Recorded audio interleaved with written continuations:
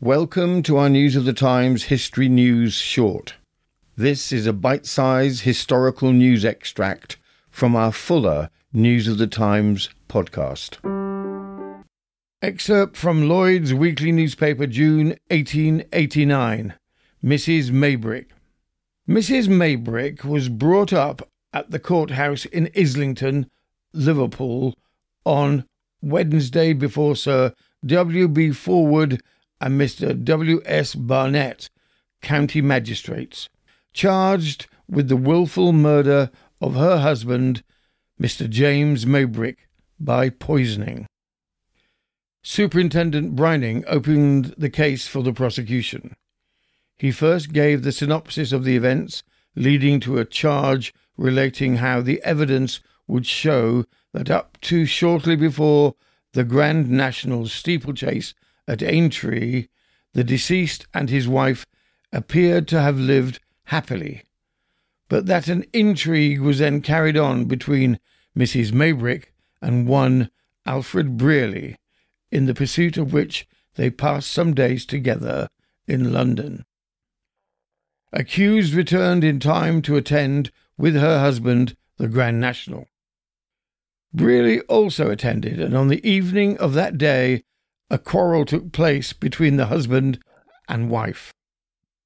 From this point, Superintendent Brining related in detail the purchase of flypapers by the accused, the steeping of them in water, the illness of the deceased, the absence of arsenic in the medicine prescribed by the doctors, its presence in the food sent down to the deceased's office by Mrs. Maybrick, and in medicines afterwards found in the bedroom. He mentioned also that Mr. Maybrick, having taken to his bed on Saturday, May the 4th, his wife assumed the entire charge of him and permitted no one else to attend to him. Next, he spoke of the discovery of the letter of a compromising nature sent by Mrs. Maybrick to Mr. Brearley, and entrusted by her to Alice Yap, the nurse, to post, but accidentally dropped in the mud, and its nature ascertained when the nurse opened it to put it into a clean envelope. The engagement of professional nurses was next related, and the discovery of arsenic in the bottle of Valentine's meat extract. Then came the death on the 11th, and the search of the bedroom, dressing room, and other apartments, and the discovery of arsenic in powder in bottles in a tumbler. The post-mortem examination made by 3 doctors, 2 of whom had attended the deceased, showed arsenic in several of the organs, and doctors were of the opinion that death had resulted from irritant poisoning, probably arsenic. The prisoner was taken into custody and charged first on suspicion of causing death of her husband and later with his wilful murder. Dr. Arthur Richard Hooper gave evidence as to the professional attendances of deceased, which ended in December, and in the call which Mrs. Maybrick made upon him on the day of the Grand National, when she made complaint about her husband, showed her eye blackened, and spoke about a separation. Witness added that he had no recollection of prescribing arsenic for deceased. Alfred Schwees, head waiter at a private hotel on Cavendish Square, London, spoke to the arrival of Mrs. Maybrick at the hotel on the 21st of March in the afternoon. She was then alone. She was visited by a gentleman about 6:30, and they went out together to dinner in a cab shortly after 7. They had not returned when witness went to bed at 11 o'clock. The next morning he saw Mrs. Maybrick at breakfast time about 9:30 o'clock.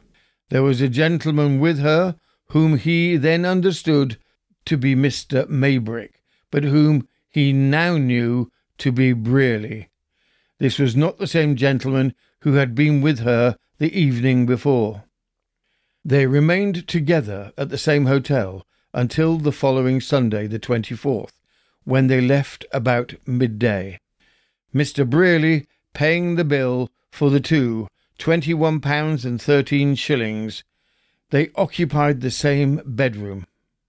Bessie Brearley, the housemaid at Battlecrease, was examined about the events of the Grand National Day, when Mr. and Mrs. Maybrick quarrelled after returning from the race.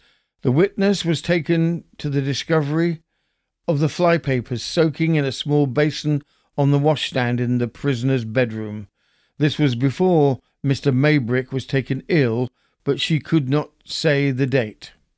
On finding them, the witness told the nurse she was also describing how the flypapers were covered with an inverted plate and the whole wrapped up in 2 towels. The next morning, witness found same scraps of flypaper in the lid of the slop jar. Up to this time, no flypapers had been wanted for use in the house, nor had any been used in the ordinary way. Excerpt from the Elgin Courant and Morayshire Advertiser, August 1889. Mrs. Maybrick. Yesterday morning, Mrs. Maybrick was removed from Walton Jail, Liverpool, and conveyed to the Woking Female Convict Prison, where she arrived about 4 o'clock in the afternoon. There was a scene of great excitement at the station on the identity of the convict becoming known. She seemed in a weak state of health. You have been listening to News of the Times, and I am Robin Coles.